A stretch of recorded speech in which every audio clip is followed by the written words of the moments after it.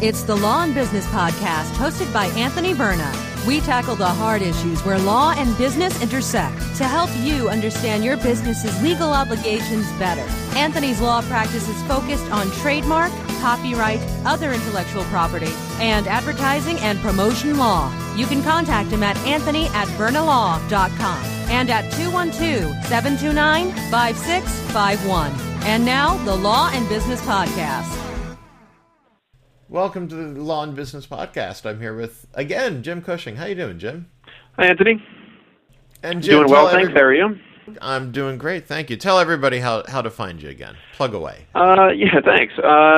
Jim Cushing. You can find me as James W. Cushing on the internet, and I work for the law office of Faye-Riva Cohen, F-A-Y-E-R-I-V-A-C-O-H-E-N, in Center City, Philadelphia, Pennsylvania. My office specializes in employment law, family law, and estate practice mainly, and some smattering of other plaintiff side stuff.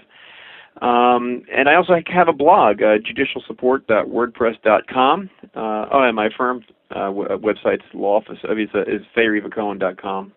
And you can reach me on the telephone at 215-563-7776. Thanks, Anthony.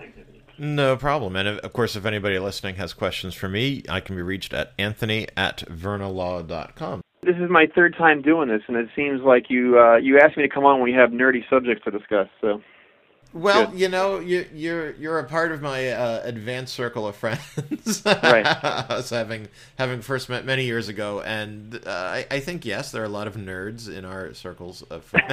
Yeah. We're being polite, and that's good. Of course, but that's half the fun. But yeah, so our nerdy topic today is, of course, the Marvel issues, for lack of a better word, and to take that out to a further context, because I actually did have a comic book case, and there's stuff about that I can bring into this discussion, and of course stuff that is still attorney-client privilege, but I think we can easily talk about some of those issues in general. And here, let's start with the Marvel. Jim, I'm going to let you take take it away on describing exactly what's going on with Marvel Comics and ownership. Well, there's a couple of things, one of which I find to be terribly confusing, but another one not so much. But welcome to intellectual property law. Thanks. There's as my friend Dave says, you guys live in a special level of hell. With the intellectual property lawyers? Yes. Yeah.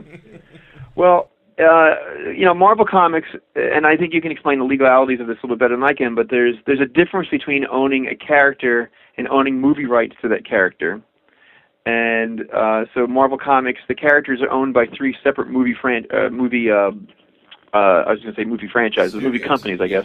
Yes, sure. Disney, which owns Marvel, owns, ironically, what they believe to be the lesser characters of the Avengers, which is suddenly now the complete opposite. I mean, when Marvel, basically back in the late '90s, Marvel was struggling to get movies going. Because they really couldn't get anything sort of live action happening that was productive, as opposed to DC, which has the long history of Superman and Batman and so on. Absolutely. But Marvel only Superman and Batman have been successful in the movies. Yeah, of the high end sort of success. Or Dick Tracy's in there. I don't know who owns Dick Tracy, but I don't know if that was successful. Yeah, well, it was only one movie. That's true. I just thought of, for whatever reason, because I think it came out the Dick Tracy era, was the Rocketeer was in there somewhere. Yes, no, that's true. And Swamp Thing was somewhere in there. But yeah, I mean... Did anybody see Swamp Thing? Somebody did, because they made a second one. And so, yeah, but Marvel was never able to get like But DC had Batman, the TV show, Wonder Woman, the TV show. I mean, but Marvel, for whatever reason, the live-action stuff was never really much past the Incredible Hulk. Right. And so they saw the opportunity with technology and CGI and so on to make movies in the OOs, for want of a better term, the aughts, whatever you call that. There you go, the aughts. Yeah, and so they sold Sony the Spider-Man franchise, and they sold Fox the X-Men franchise and the Fantastic Four franchise, and they believed at the time that those were their top franchises, because Spider-Man obviously is arguably the most popular comic book hero of all time. or perhaps Superman, I don't know. And the Fantastic Four is their original super team, and the X-Men, of course, that had crossed gender popularity for years. Yes. So that because a lot of women follow, or girls or whatever, follow the X-Men. So they sold them off. So that left the characters in the Avengers sort of doing nothing in terms of movies. So Disney never gave them up. And then Disney purchased Marvel and decided to make a set of movies about those characters. And like I said, those were the lesser ones for Marvel at the time. And now you have this weird situation where you have the X-Men people happening on these sets of movies, the rest of the Marvels over here, and the Spider-Man specific ones over here, none of which can cross over because they're all owned by separate companies. And the only way they've been able to do crossovers is with these really strange, to the movie viewer, you might not notice it, but if you're a comic book nerd or paying attention to this kind of stuff, you'd notice it. But like characters like Quicksilver, which is a super fast running mutant type character, is somehow for one reason or another shared by the Avengers and the X-Men. Right? So that character now appears in both, though not by the same actor and not technically speaking the same character. Right, because if I recall correctly, and I'm not going to sit here and say that I recall correctly, the name is mentioned in one movie, but not both? That's correct, and he has a different last name in I think both. And then I just saw the X-Men movie. Quicksilver doesn't appear till Avengers 2, which is in May, so I don't know exactly how they're going to present it. But in the Avengers Days of the Future Past, X-Men Days of the Future Past, it came out in the summer, which I did see. He is not, for whatever reason, he is not mentioned as Magneto's son, even though in the comic books he is.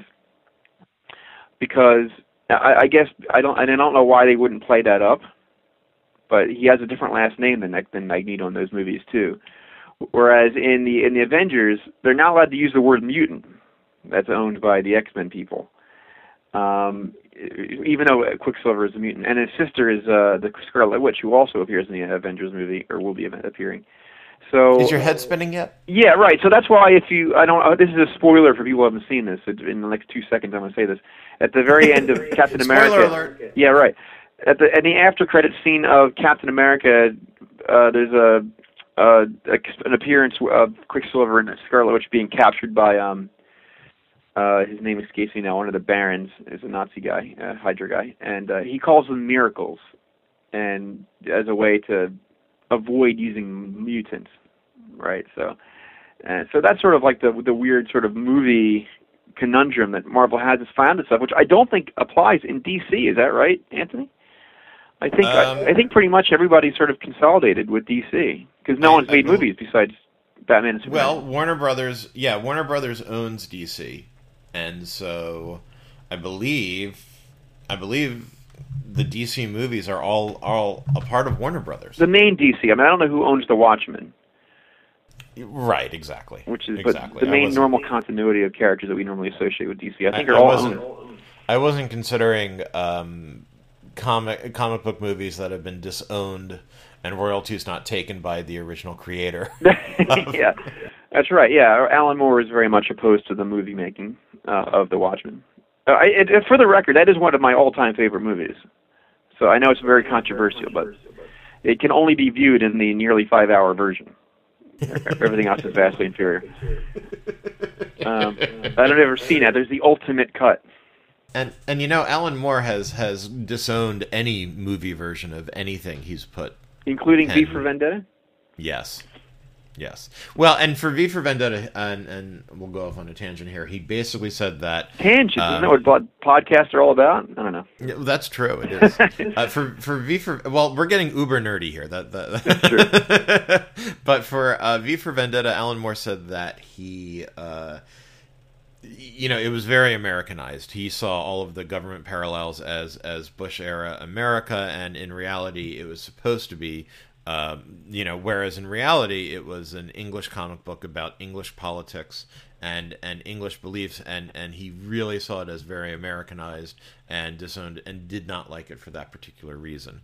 He said it has nothing to do about Republicans versus Democrats. It's about the form of government, whether it's fascism versus democracy. And I hope if anybody out there wants to correct me, they can certainly do that. And that was and he saw it as very Americanized, even though they kept the setting of London. That they kept they kept English people for the most part. Yeah, Natalie Portman wasn't exactly English, but I enjoyed it. I enjoyed the film. I'm not a big V for Vendetta fan, and I'm going to sort of reveal myself in my comic book fandom, is that I'm really a Marvel person. That's perfectly fine. Yeah. That's perfectly fine. I take no sides in the DC versus Marvel. That's right. You're the Image Comics. I don't know. Maybe not. Hey, both have their strengths and weaknesses, and I'm not, and that's about it. But as for movie ownership, yes, the rights can be split into different media, and if some, let's step back in copyright law. The owner of a copyright, and whether that owner is the original artist / creator / author, depending on how you want to define it, or whether the owner is the corporation to whom those rights have been granted, the copyright owner can split those rights into different media. And so there can be different television rights. There could be different paper rights, and I'll say paper for comic books, or maybe novels themselves, or some other kind of creation, coloring books, for example. So you can really divide and subdivide your media. Coloring books. That's. I have 2 young sons, and I read a lot of coloring books lately. Do your sons color inside the lines? Well, they are getting better at that. Yeah, my older one has gotten. He takes it very seriously now. You know me. I'm going to teach them how to do it right outside the lines. We're going to show them the negative space first, rather than. Well, they'll never see a negative photograph, so they got to start somewhere. There you go. So let me ask you a question about the film rights. Everybody who's a comic book fan, or at least what they used to call fanboys, I guess, will know that there was some really, really, really crappy movies made in the 90s that only saw the light of day if you happened to go to your West Coast Video and rented them. And I'm thinking of Captain America. Had a super terrible movie. Well, not super terrible. It was one of the better of the terrible. Fantastic Four is awful, and you can watch that on YouTube. And by the way, if you caught the Netflix season of Arrested Development, they had an ongoing story arc about making a Fantastic Four movie that was true. Utterly terrible. That's right, about seeing a thing. And so in those movies, and just so if people who are listening to this don't know, I'm not referring to Chris Evans and the Marvel movies and the Fantastic Four ones that came out with, what's her name, Alba a couple of years ago. I'm talking about in the mid-'90s where they're virtually no one ever saw them, and they're terrible. And so I think they're called ash can movies. And my understanding, you can correct me, is that you have to use your rights within a certain number of years, or else you lose them. And so they make these films on virtually no budget just to say they did something. Is that about right, or no? The reason that it's that are the contracts, and essentially those particular contracts, if I recall correctly, had options, and that's where the options expired. If the options weren't used, they expired, and they went to somebody else. So a lot of these were made in basically to fulfill the contract, and therefore the option is kept open for another X amount of years, depending on the contract, as well as the ability to make another movie. Now, is there a certain amount of good faith on because if you watch this Fantastic Four movie, it's pretty bad. I mean, you can, like I said, it's on YouTube. People go and look at it, and it's, if I were somebody, let's say Marvel, who was interested in getting my property back, could I make the argument that says that obviously there was no good faith in making this film? I mean, it's terrible, and no one saw it. I mean, it's only on some the back room of a West Coast Video. I think that argument's a little more complex than you might think. Because yes, that argument's there, but what's bad faith? Is bad faith the requirement? And look, at the time, it's not as if superhero movies had the cachet that they do now. We talked about it. There was Superman, there was Batman, and there were a bunch of one-offs. But Swamp Thing didn't really have a high budget. No. The Rocketeer was a successful movie, but there wasn't a sequel. So what would be good faith? Is it a $1 million movie, a $10 million movie? That's really going to be the issue. Or a movie that's released in a movie theater.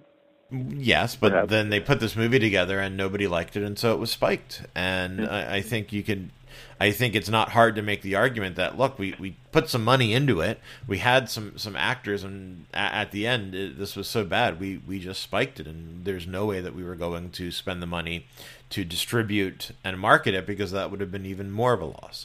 So while I hear you that this was not necessarily the work of something that felt like a good faith effort, I certainly think you could easily make that argument that it was a good faith effort. Yeah, I guess in that vein, in terms of good faith effort, is that I don't know if people remember this, but there was, maybe you do, Anthony, but there was in the 90s, there was an X-Men TV show. Do you remember that?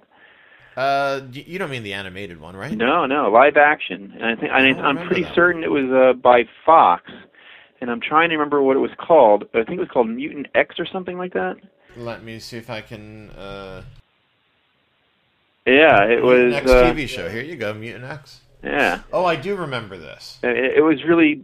it was very sort of strange in terms of, they didn't have the traditional characters you may expect, but it was very mutant-esque, and X-Men-esque, I should say. And Victoria Pratt was in it, who I think was the biggest name in the show, that she's sort of like I don't want to say a name, but she's a purveyor of bad TV sci-fi. Yeah, so if people who look at that stuff would know who she is. But I remember this now. I don't know that I saw it, but I knew that it existed. But if I recall correctly, there was a lawsuit about that as well. But I'm not very, very, very familiar with it at all. But except that there was one. Okay. Now that I'm thinking about it, but part of the issue here is that, again, just stepping back and looking at the broader issues, you have, you can split those rights. And in Hollywood, look, there's options all the time, because it takes a long time to get a movie made, or even a television show, especially when it's going to be this complex. If I remember right, I think making the new Man of Steel was 20 years in the making? Something to that effect, yes, because it resulted... you might remember Superman Returns with Brandon Routh. As much as I've tried not to. I do. I've actually avoided it completely. I never saw it.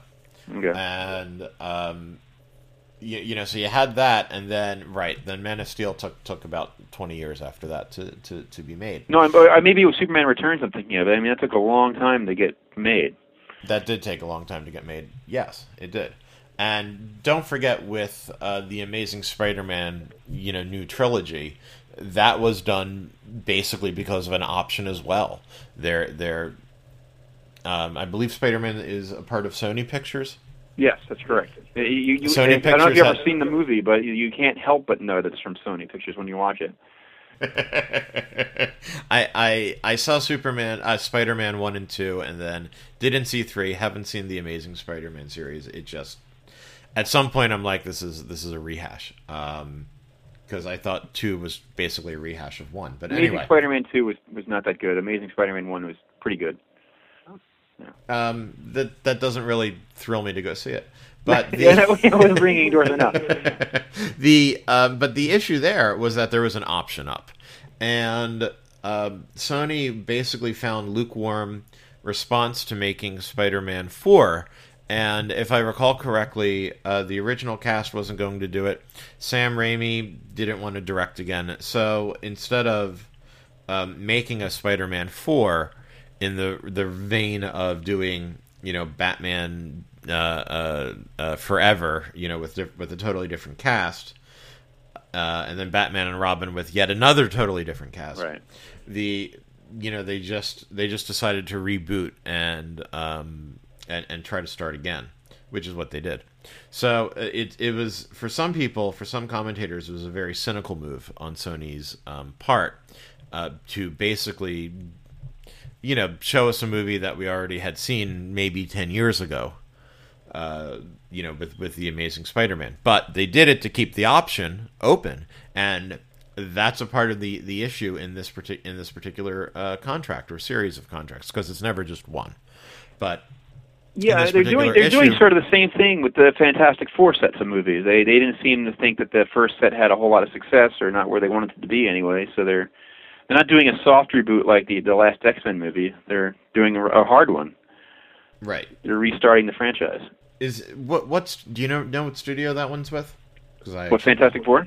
Yeah. Oh, that's with Fox. It's owned by the same as the X-Men people. So, okay. So it's not going to be a part of the Marvel Cinematic Universe, as they're calling it, is it? No, that's not part of the Cinematic Universe, as much as they would like it to be. In fact, strangely enough, the Marvel Cinematic, it's sort of confusing, so I want to be clear. The Marvel Cinematic Universe is owned by Marvel Comic Books, who makes the comic books, and Disney, of course, is the umbrella. But my understanding, from my being in the comic book nerdy world, is that the Marvel Comics is more or less trying to passively resist the Fantastic Four movie, the new sets of Fantastic Four movies, by basically shutting down the Fantastic Four comic book and discontinuing sort of advancing that franchise in the comic books, because they're hoping that it sinks, and that Fox will be motivated to sell it off back to Marvel.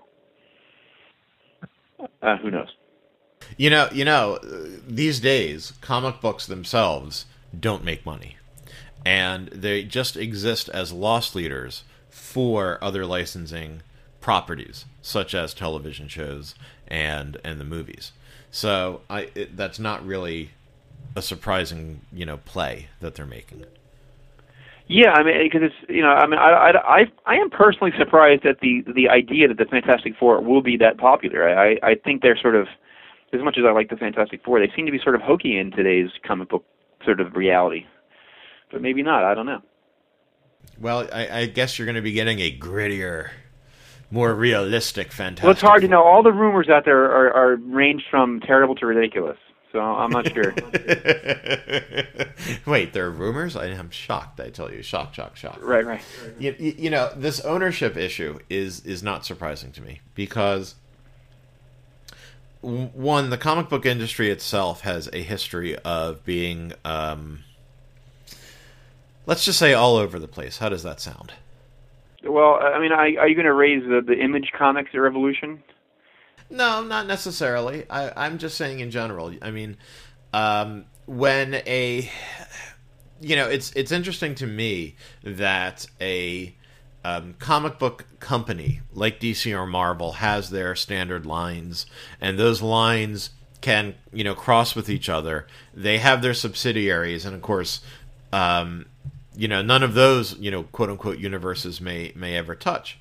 But and that's true with Marvel as well. But you saw, before Marvel was bought by Disney, one set of one set of books having movie rights in one studio, another set of books being in another studio.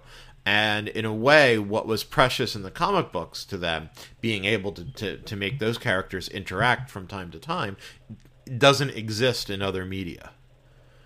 And well, that's one of the things that makes comic books a lot of fun, is that, Batman can meet Superman at some point. Yes, exactly. And it's a new idea to do that in other media. There never was a Batman and Superman movie, until next year. I would note that Marvel is really the comic books company that revolutionized the idea of the crossover. I mean, there you go. They did that from the very, very beginning.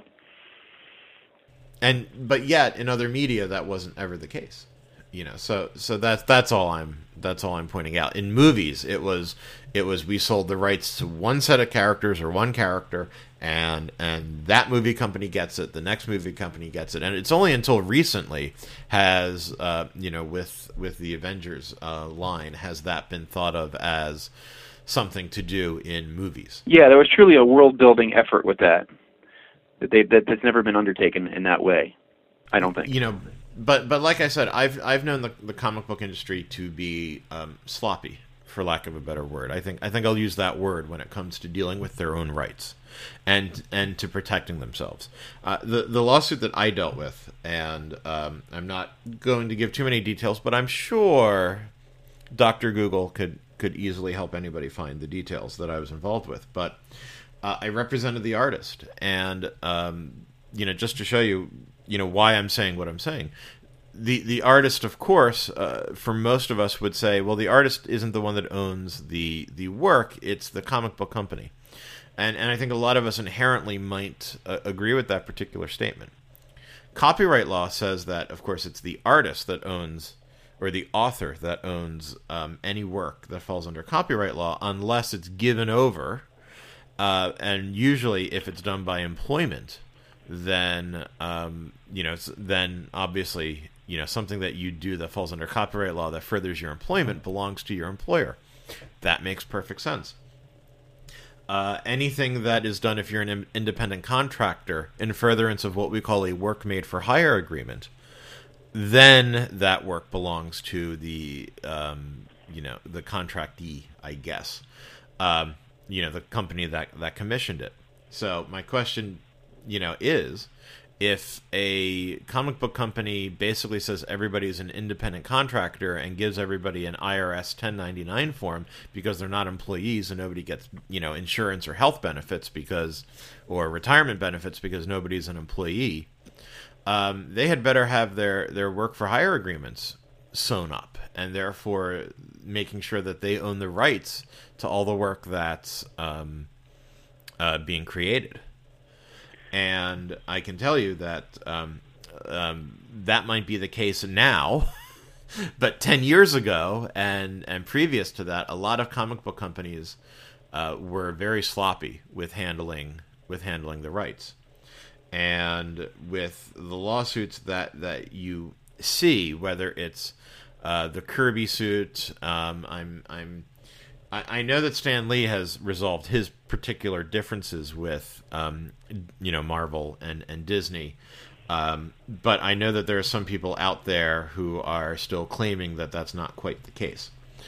Comic book companies are very sloppy with keeping their intellectual property straight, and you see that on the front end, coming out in different, media and licensing, and you see it on the back end with actual creation as well. Well, isn't that one of the reasons that sort of sparked or inspired the creation of Image comic books? Because there was a move for people who don't follow comic book history in the beginning of the 90s. There became this sort of loyalty to the artist, like Todd McFarlane, Jim Lee, and people like that, who, sure. And they started wielding a lot of influence and power in terms of sales and creation and so on. And they said, hey, this isn't fair. This is my stuff. And people like Stan Lee said, no, it has the Marvel name on it, so it's mine or ours. And so They said they went and created Image, which was the way to have preserved the creator's rights within an umbrella, a greater umbrella of a comic book company. No, that's absolutely correct. Part of that is frankly terrible corporate culture in the industry to begin with, and by that you mean a lack of respect for a creator. I would say the lack of communication. I don't necessarily know about respect. Okay. I would say, I would say if you're being paid by the work, chances are where you're working isn't going to respect you as much as you think it should, and I think that's endemic to society. But at least in the comic book industry, there really wasn't a very good communication policy. I can tell you today that's not the case. If you're working for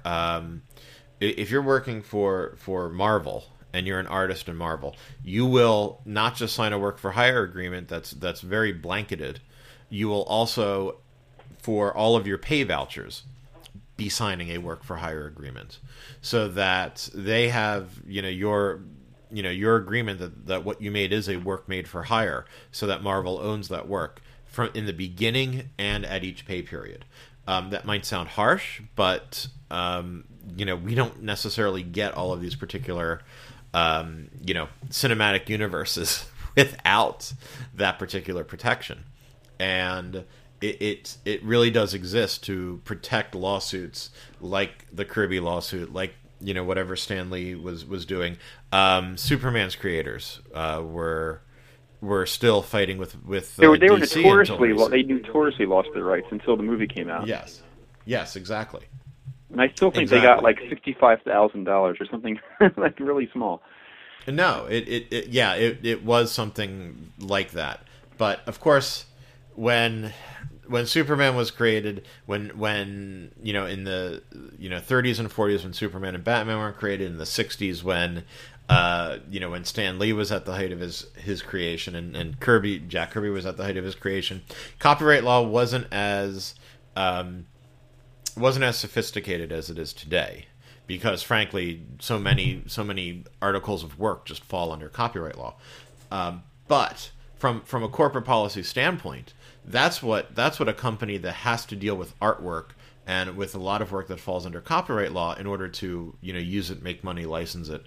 You really need to stay from the beginning. If we have a department of people who are creating work that falls under copyright law, we need to make sure that the company is the owner. And you're going to do that in either one of two ways. You're either going to make them an employee, and if somebody is an employee, you have to deal with the employee work, behind it, whether it's health insurance and benefits and all those other good things, or they're independent contractors, and you're just going to have a ton of paperwork discussing what a work for hire, work made for hire is, and what those work for hire agreements look like, and you're just going to have a ton of them signed. Right, but even with that, though, it's fair to say that there's still, individual issues or instances where, let's say, a creator gets attribution whenever the character is used. So, like Batman movies always say created by Bob Kane, for example. And aren't there royalties that go to him or his estate for that at this point? Well, sure. I mean, look at every Star Trek movie since Roddenberry passed, based on Star Trek by Gene Roddenberry. Right. So yeah, there's credit given, and I'm sure there's something worked out with the estates just to do that. Credit is not... credit doesn't speak here. Money speaks here, and credit is nice, yeah, but it's not the be all end all, because ultimately a copyright infringement is that the infringer or accused infringer made a work or sold a work or made copies of a work or publicly performed a work, and presumably there was some aspect of money exchanging hands there to which would then create damages for copyright infringement. And so the credit is nice, don't get me wrong, but if a company is making movies that they don't have the right to, then ultimately there's an exchange of money that has to take place. Yeah, so speaking of something like that, what does, maybe, I don't know if this runs sort of askew of what we're trying to talk about, but what is it that makes a character in terms of intellectual property rights? Because I have some specific questions in that regard, so go ahead. That's fine. That's fine. Now we're getting to nerdy law talk instead of nerdy comic book talk, but that's okay. When an author takes an idea and puts it on a medium, copyright law attaches.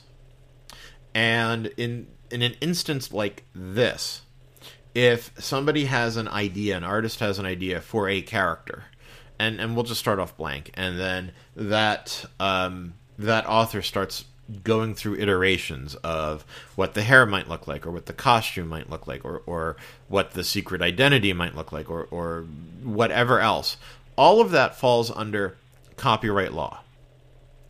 Now, there are also trademark rights once you're taking these particular characters or the names and you're making money with it. So you're selling a book series, or you're trying to license it to other media. And in that particular case, trademark law is all about what a consumer thinks of when a consumer sees a business brand, name, logo, slogan, something like that. So while Batman and Superman are registered trademarks of DC Comics, by the way, the word superhero is a registered trademark that is shared by DC and Marvel. They both enforce, they both own and enforce the word superhero. So that word cannot be used without some kind of arrangement with by, like, say, Image. In a comic book or other related media, point of view, yes, you are correct. Yeah, you and I can say the word superhero until our lungs turn blue. Nobody can do anything about it. Sure. Just like we can sit here and say Apple until our lungs turn blue. So anyway, copyright law attaches as soon as there's this this drawing on a piece of paper or on a computer screen, and that's when copyright law starts. Now, you need to register your copyrights. So any artist out there needs to file that copyright registration. And trust me when I say comic book companies register every issue. That's required. I shouldn't say it's required. You can't start a lawsuit without it. You can't enforce a copyright without the registration. So it's important to get that registration, even though copyright law attaches the second that idea is on that piece of paper. There's nothing that can be done about it. Now, the tricky part here, Jim, is if an artist is at home, drawing characters, and that artist, happens to be, let's just say a full-time employee of a comic book company, right? And then then we can muddy the waters and say, what if they're an independent contractor? But if that person's an artist and an employee of a comic book company is drawing on a piece of paper in furtherance of the job, and who owns that particular copyright? Because there is a copyright, again, that once there's once there's an idea on a on a fixed medium. So I guess that leads me to a couple of questions that I had penciled in before we made this call. Was, like, for example, what does it mean to create a character, right? So you have Bob Kane, who's the Batman creator, but Bill Finger, who's his associate or assistant, or I don't know what his relationship, but they work together at DC, or what was DC then, and Bill Finger came up with a ton of stuff that we would now associate with Batman, like the utility belt and the Batcave, and the same thing with Superman, right? Jerry Siegel came up with this idea of, like, this strong guy from another planet, but it was radio and TV that gave him flight, and it gave him the Fortress of Solitude and other things that we think of when we think of Superman. So why those guys aren't? How do those guys get put into the sort of the stew for these characters? That's a harder question to answer, because we're dealing with another time when the law was different as well, and also a quote unquote corporate culture, for lack of a better phrase, that I'm not going to claim to be familiar with, because I'm sure that it wasn't as formalized then as it would be today. So I'll say this. There's probably going to be, for lack of a better word right now, credit given to each of them, because they each had input and they are each authors.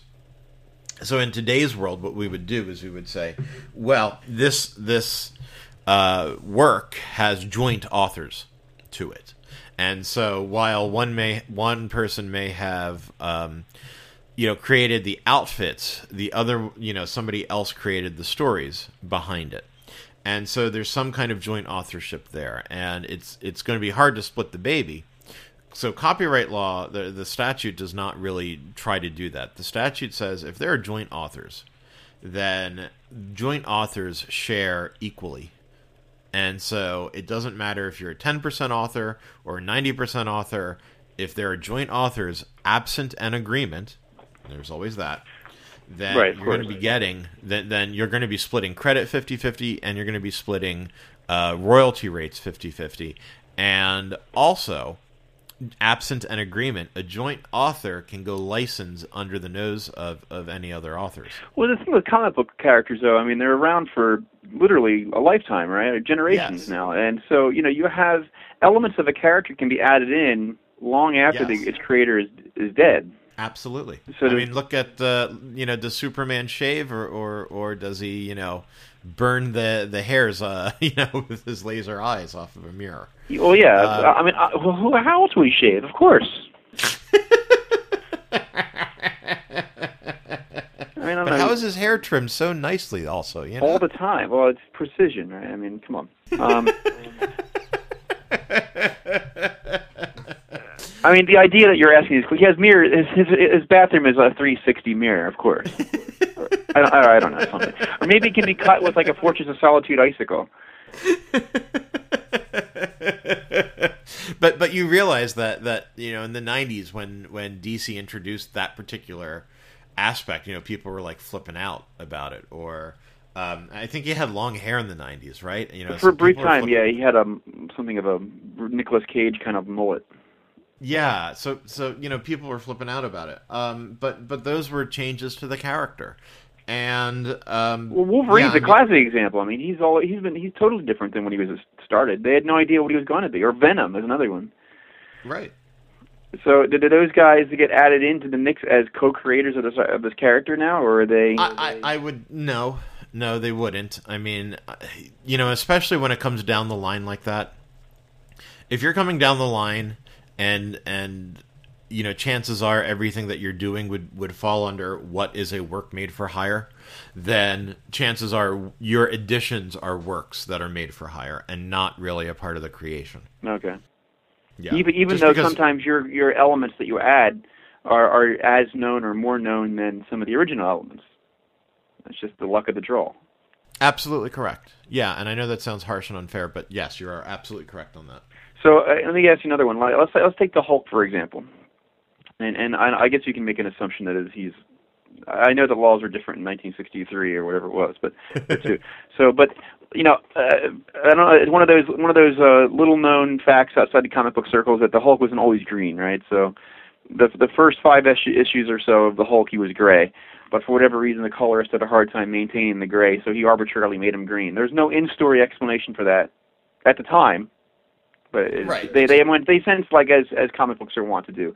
They 10 years later, they explain, oh yeah, we totally meant to do that, and this is why, and even though it wasn't. So I guess the question is, if you're gonna copyright things on as you're describing, as by day almost, right? So or by contract, the Hulk is a brooding gray character. And so if someone came up with, the Incredible Bulk, who was gray and, did whatever, or the Credible Bulk, he always tells the truth and he just happens to be large and gray or something. And so obviously that would be a problem. But, now that he sort of arbitrarily made him green, does Marvel now have some kind of copyright over the multicolored Hulk? So now there's a red Hulk, right? Although that's sort of an intentionally created character. But the gray and green seems to be, that was sort of an oops. And they made him green for time immemorial, basically. And do they now have like some kind of ownership over a gray character that's large and crazy, and the green one, even though that was just sort of a coloristic, technology problem? I would say the process matters as well. And let's look at what happens with the comic book process. I mean, somebody creates a character. Somebody else might draw a panel. Somebody might write the story. And kind of do some stick panels, and then somebody else might draw the panels, and then somebody else will ink it done. Yeah, usually they're all separate jobs. Exactly. So on one hand, if a character's color had to change or something like that, I don't know that we would necessarily call that creative input. Although, frankly, that's kind of how we see that character today, and that's a part of the Hulk is green. That's part of who he is. Yes. But like, if someone created a large character that's gray, would then Marvel say, "Hey, that's the Hulk"? But even though everyone knows the Hulk is yellow, because it's causing confusion in the marketplace, is one of the standards, right? So, well, that would be a trademark standard, not a copyright standard. Okay. And part of the issue there that you're going to have is, from a copyright infringement standpoint, how similar are they? Like, have I contributed something new, or am I just really ripping off somebody else? And that's going to be a part of that. Is it really? Is this just a part of? Is this new work really not new, for lack of a better question to ask? But that's where you're going to start.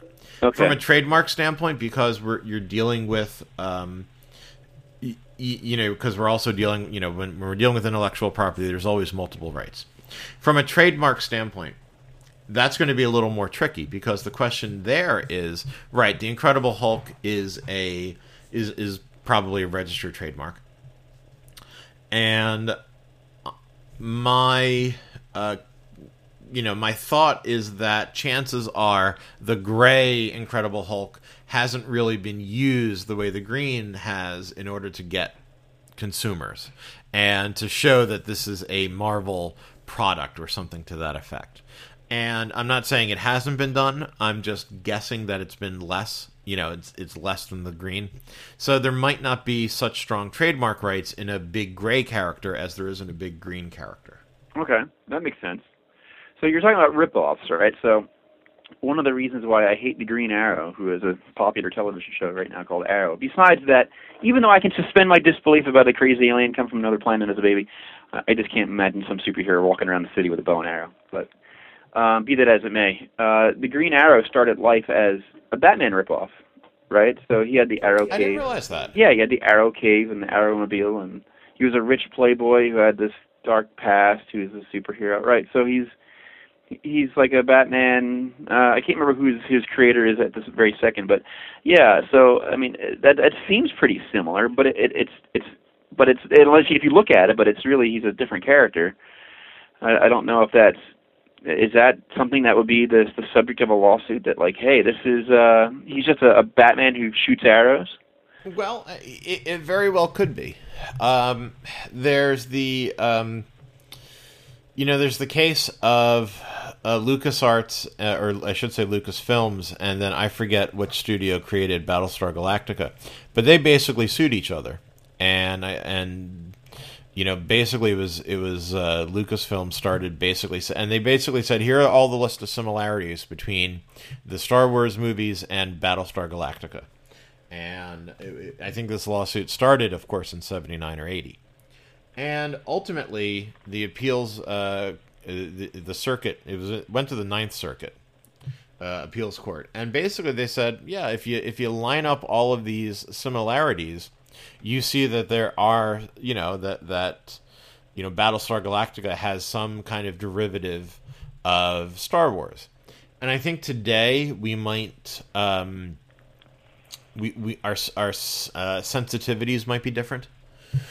We might say, okay, but this is just what space operas do. Space operas have ships, and they fight and they fight each other, and whatever other similarities are out there. Like how many, you can't have a space, story without actually having ships, and you have to have bad guys, and so sure.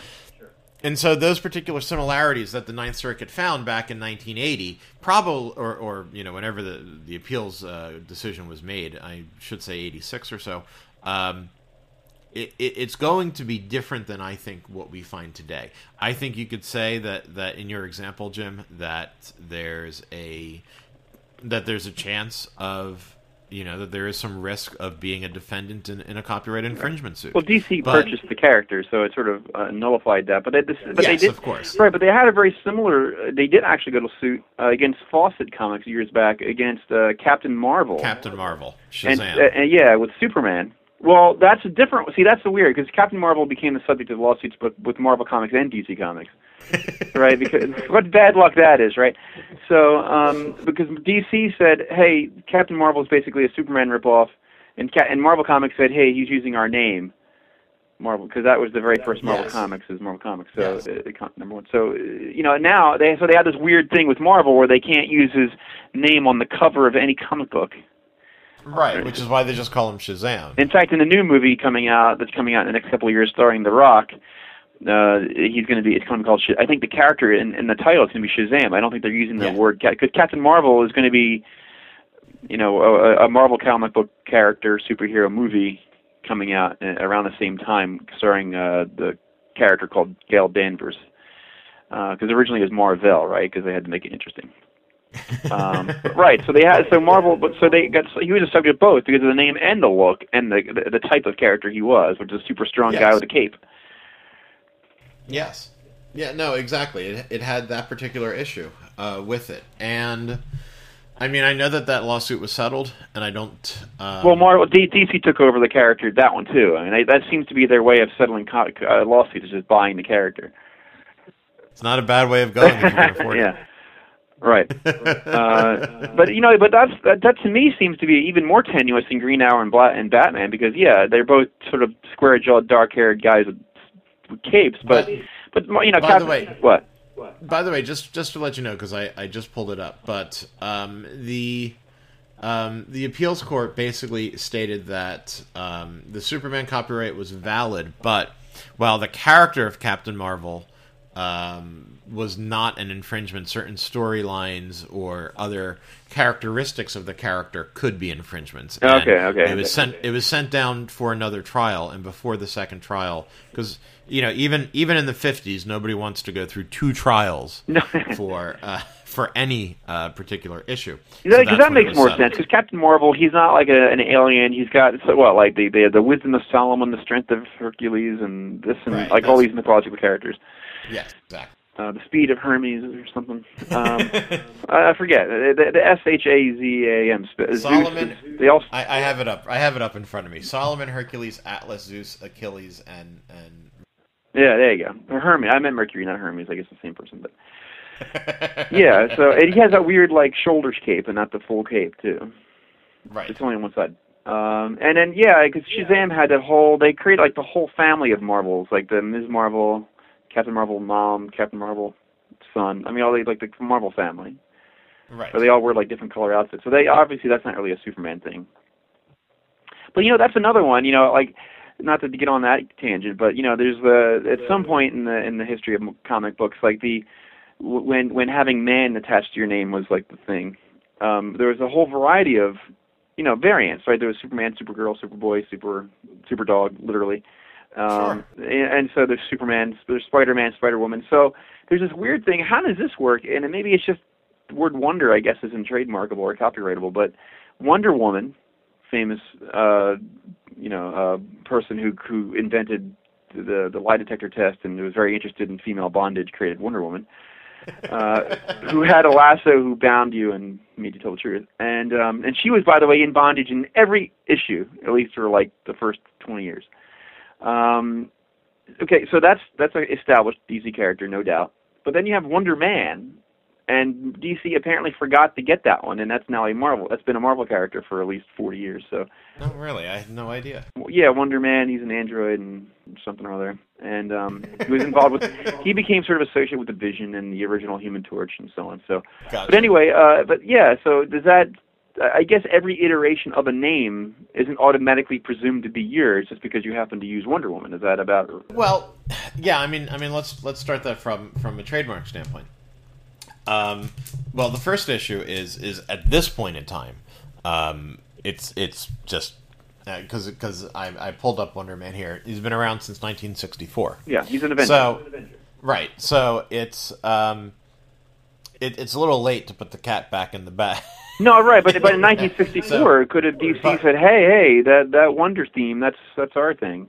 Yeah, I mean, you would have thought that's something that they would have done. Now, in today's world, when you're doing something like that, you would probably want to claim not just trademark infringement of one trademark, but if you have something like that, then it would be a family of trademarks. And to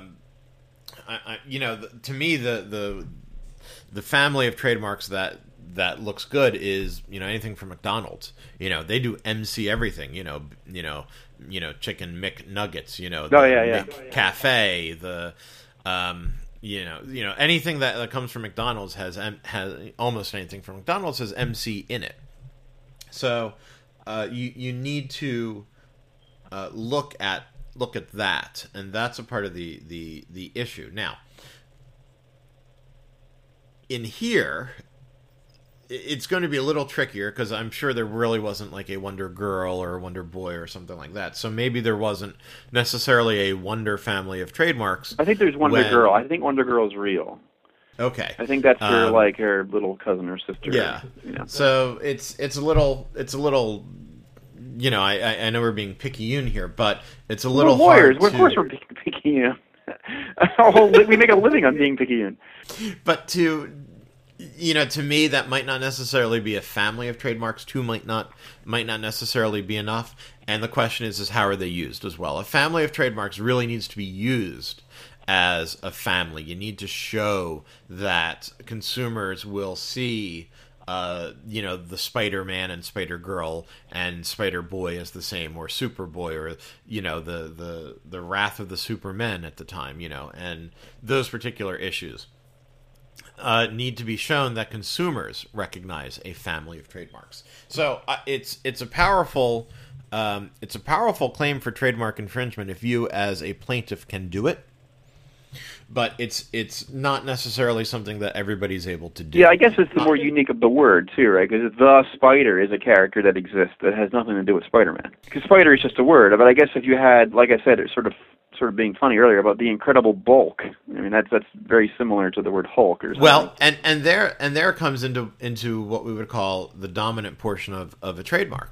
And for a lot of trademarks, for a lot of people who are being sued, the first thing I say is, well, look at your first syllable, or your first word, and if it's something like that, if you're coming up right with the Incredible Bulk, Incredible Bulk, right? He's the truth-telling big guy. That sounds like a C-grade wrestler, doesn't it? That's right. That's right. He'll put you into submission and make you to tell the truth. Would he be a heel or a face? And this is really terribly nerdy. Okay, moving on. What you're going to find there is, hey, look, your first problem is that you're dealing with the incredible, and then two words that rhyme. Yeah. So that's going to be a little bit of an issue. I had a trademark case last year where first off, it's one of the rare cases that went to the Trademark Trial and Appeal Board oral arguments. And that really is a rarity to go to oral arguments. Usually most people are happy after briefs. All right, moving on, humble brag. No, just kidding. It's not a humble brag. It's just this is the board ruled this particular case. My client is making an an epinephrine auto-injector. Okay. Like the EpiPen, and of course, Mylan Pharmaceuticals was the plaintiff, and my client is doing it in a key shape. So EpiKey is what my client was calling it, and basically the board said what you have is Epi, which may or may not stand for epinephrine, but and then the shape of the device, along with Epi and the shape of the device. So when you look at EpiPen versus EpiKey, my other argument on that was that EPI really did stand for epinephrine, and therefore it was descriptive, and you had to move on past the descriptive part of the trademark. So the board didn't recognize any of the evidence that we put in, but oh well. So we lost that case. But what I'm saying there is that the dominant portion really does matter. And if the only argument that you have to trademark infringement is to demystify the dominant portion and try to make it a descriptive portion of the trademark, there might not be such a hot argument there for you. Okay, so but what about, for example, The Avengers, which is everyone knows is the movie, but there's also The Avengers, which is that TV show. I'm not sure if it was based upon something else. I'm sure it was. Do you know what I'm talking about? Oh, yes. And I think it was based upon a series of books or something like that. The British. That's right. Yes. There was a movie came out that came in the 90s about the Avengers, I think, with like Uma Thurman. Oh, really? Yeah, and Sean. Yeah, I'm looking at it right now. Uma Thurman, Sean Connery. Yeah, so I mean, how do they? So that's two names of obviously action adventure. Right. Are they not comic booky enough? Well, I would say on one particular issue, again, we're dealing with after 30 or 40 years, it's impossible to put the cat back in the bag. That would be issue one. Issue two is probably their origin. One is British, one is English. One is American. So that's going to be an issue as well. But I would also say, when you look at what's in it, the contents themselves are radically different. So yeah, while the Avengers might be a registered trademark of Marvel, and I'd have to go look this up. And you know what? I'll do that right now since we've have these wonderful things called the internet. That's right. The interwebs. Yeah, look, Marvel Disc Wars, The Avengers. The Avengers. Let's see. When is this one? Magazine. Magazine published periodically. That is the goods and services described for the Avengers. And, while that might be true, basically the Avengers for other things isn't necessarily going to be able to be enforced against something else that's been around 30, 40 years. Sure. But also, when you look at the Avengers TV show versus the Avengers magazine published periodically, I mean, those goods and services are different. That's true. And so their entry points are radically different. And that's where you would have to start with. Okay. And then there's... All right, I know I'm hitting you with a lot of stuff, but No, that's okay. have you ever heard of... This is what I do all day, so don't worry about it. Have you ever heard of Squadron Sinister in the Marvel Comics? Squadron? No, man. I mean, you're getting a little... Yeah, they're a little, whatever. But it's basically a set of bad guys who they've used the characters in other contexts since then. But not to get bogged down in the comic story, but they basically, each character in the Squadron is like a double of a Justice League DC character. Oh, gotcha. They're like Bizarro when kind of, but it's different characters. So like there's like Hyperion, who's basically Superman, or the Wizard, who sounds like he just pees on people, but no, he's a fast-running Flash character. He whizzes around, right? And then there's gotcha. Right, and then there's Nighthawk, who's obviously Batman. And I can't remember who Dr. Spectrum. Oh, Dr. Spectrum's supposed to be the Green Lantern. Right. In a way, it was their way of mocking DC. So satire obviously is one of the exceptions, right? To copyright infringement, you can always comment and criticize, and I shouldn't say always. There are going to be limits. It's a part of the fair use doctrine of copyright. Or is it homage? There are limits, but yeah, something that would be an homage or would be comment and criticism. That's really the key: comment and criticism. And if your work can comment and criticize another work, you can have fun with it all day. The real, I'll tell you what, the hole that was blown into parody / satire / comment and criticism is the Two Life Crew case, which took place, I think, when we were in high school. And in it, your favorite rappers in the world, Jim, Two Life Crew, I know they're your favorite, did a quote-unquote parody of Roy Orbison's Oh Pretty Woman. Okay. And lyrics not to be repeated here because then I'd lose that clean label It's the Family Show. iTunes. Some Family Show. We're talking about copyright and trademarking. Right. But anyway, it was funny because I think I have the clean label there on iTunes, and my friend Amy said to me, "Are there episodes where you're dirty?" No. Is that a challenge or a question? I know. But anyway, we could do trademark of Playboy magazine or something, right? That's true. We'll hold that thought for a second. But getting back to Two Life Crew, they made this very crude, these very crude lyrics about hygiene. Okay. We'll just say that. And as you can imagine, Acroft Rose, which at the time owned the Roy Orbison catalog, filed a lawsuit for copyright infringement. Now, there are two really broad issues. One was the fact that the first 5 to 10 seconds really are just the first 5 to 10 seconds of the original recording before it breaks out into the parody, for lack of a better word. And then two is the fact that there was a parody. And the court seemed to roll everything into one by saying this entire recording mocks the dating process in general. Whereas Oh Pretty Woman was an ode to running into somebody randomly and, being, feeling forlorn at the inability to meet this person until the end when of course she's walking back to me, as Roy Orbison sang. Whereas the Two Life Crew version mocks dating and sexuality in general by being it's very crude, frankly. But that's basically, we don't judge on crudeness. Under copyright law and comment and criticism, we judge on, is there comment and criticism at all? Does it harken back to the original? And I'm not sure that I agree with the Supreme Court that in that particular case that it did harken back to the original or that it did mock the original. But basically, the Supreme Court said same song, different lyrics. It mocked the general thinking of the original, and so it's comment and criticism. I'm not a huge fan of the decision. I think it could have been done a little more narrowly, but basically anything that comments or criticizes the original is not going to be found to be an infringement of copyright law. So in this particular instance, I'd say they're Marvel's making comments or criticisms on what DC characters are like, and they're having fun with it, and it would be a-okay.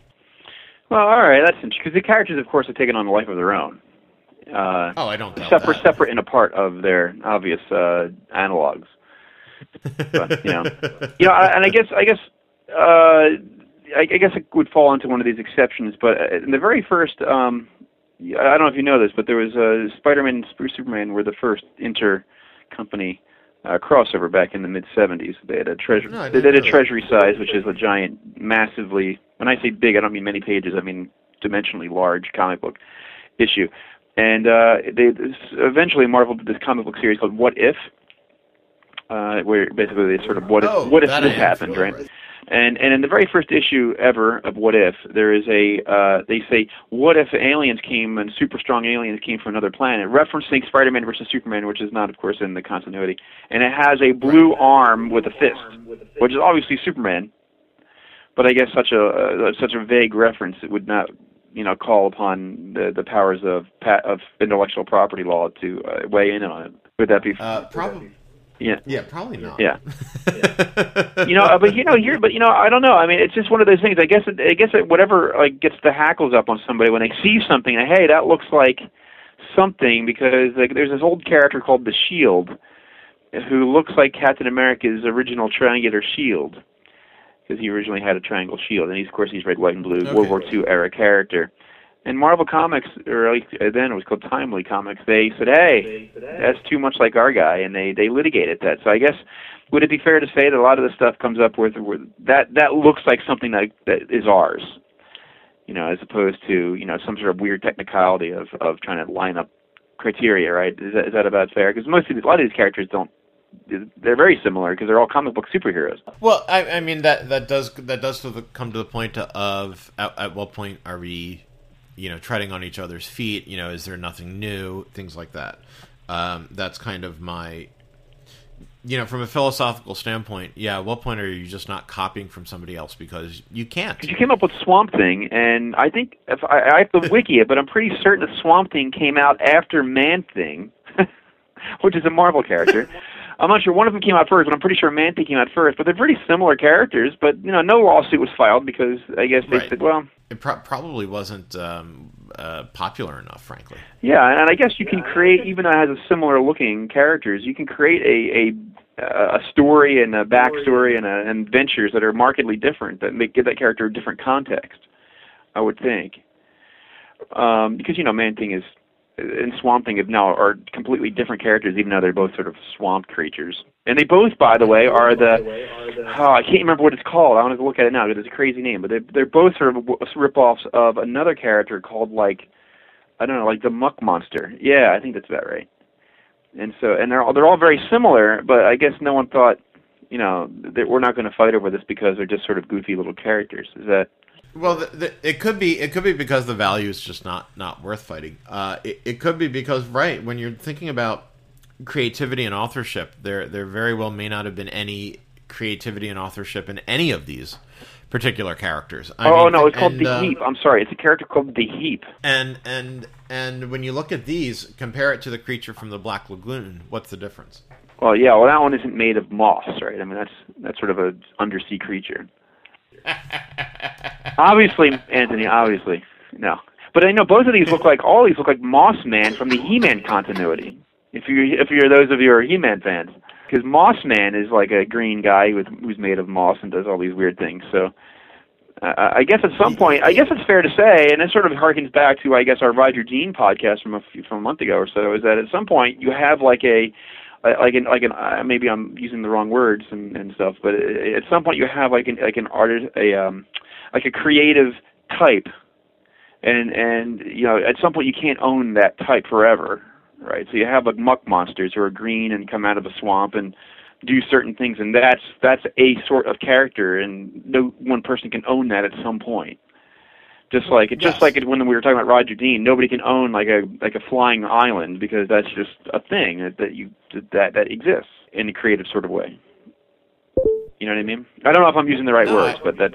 No, I know exactly what you mean. If there's not a work of authorship, and so there's not some kind of thought or creativity that goes into it because somebody else has done it, that's where, I guess you're talking about the way that, a space opera, you can't have a monopoly on the space opera at some point. Otherwise, there'd be only one, and that would be, Star Wars, or whatever predates Star Wars.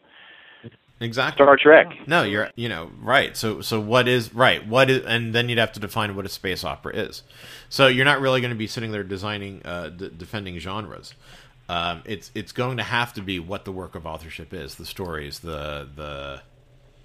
I don't want to say powers, but, because that's a part of the stories, but characteristics. Anything that goes into authorship, that's what you have to go into.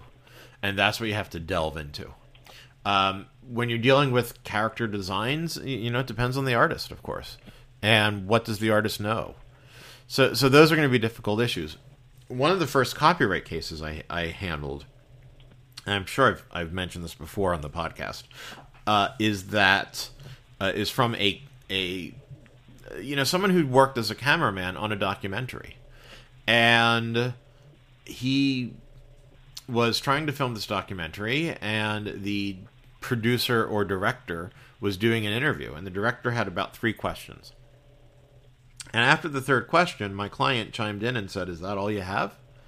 The director's like, "Yeah, that's all I have." Well, you're not going to be able to make a feature-length documentary, without sitting here and talking to this person, for, 3 hours, 4 hours. So the guy didn't have any more questions, and then, my client chimed in with a bunch of questions and got this person to speak.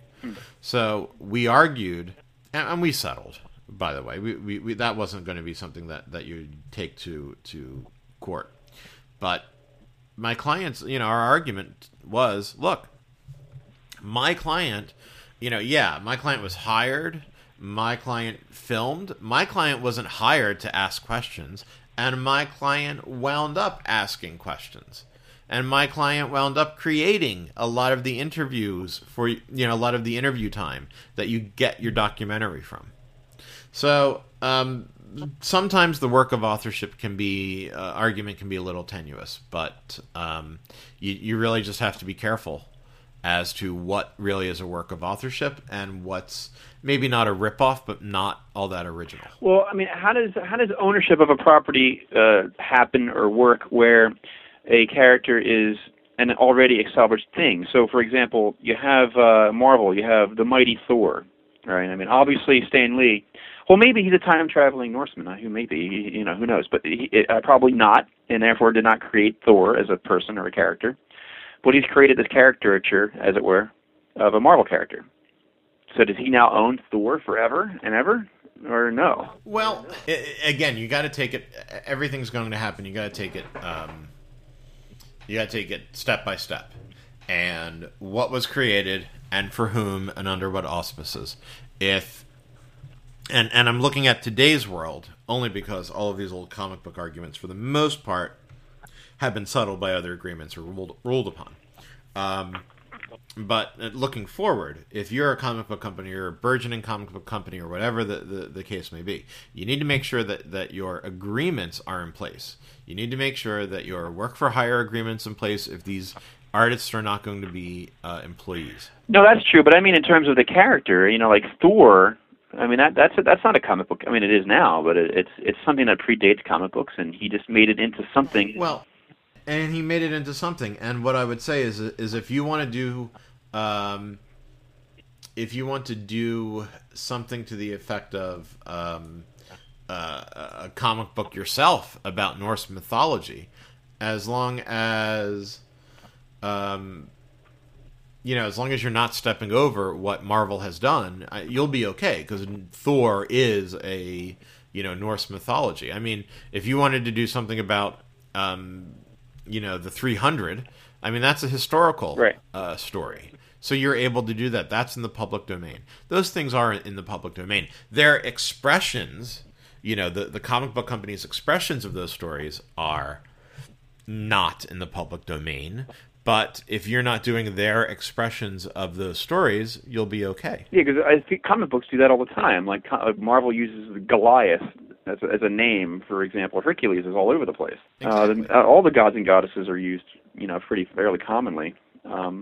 So I guess it's the names, and I guess it's how their expression is how you say it, right? So it's Goliath as a biblical person is what he is, but Goliath as the Hawkeye using PIM particles is totally different. You hit the nail on the head there. I mean, yeah, and I got you silent. I mean, I'm surprised. Yeah. All right. Well, you're the purveyor of all all intellectual property knowledge. That's why I grill you when I get a chance. I do my best, sir. On that note, I have an answer to go right, so I should probably go. So can I say that you're going to go fight for truth, justice, in the American way, or is that also copyrighted by Superman? My client's Chinese. That's a good response. Good one. All right. Jim, thank you so much for joining us. Anytime. Thanks, Anthony, for having me. No problem. I'll talk to you soon. Bye-bye.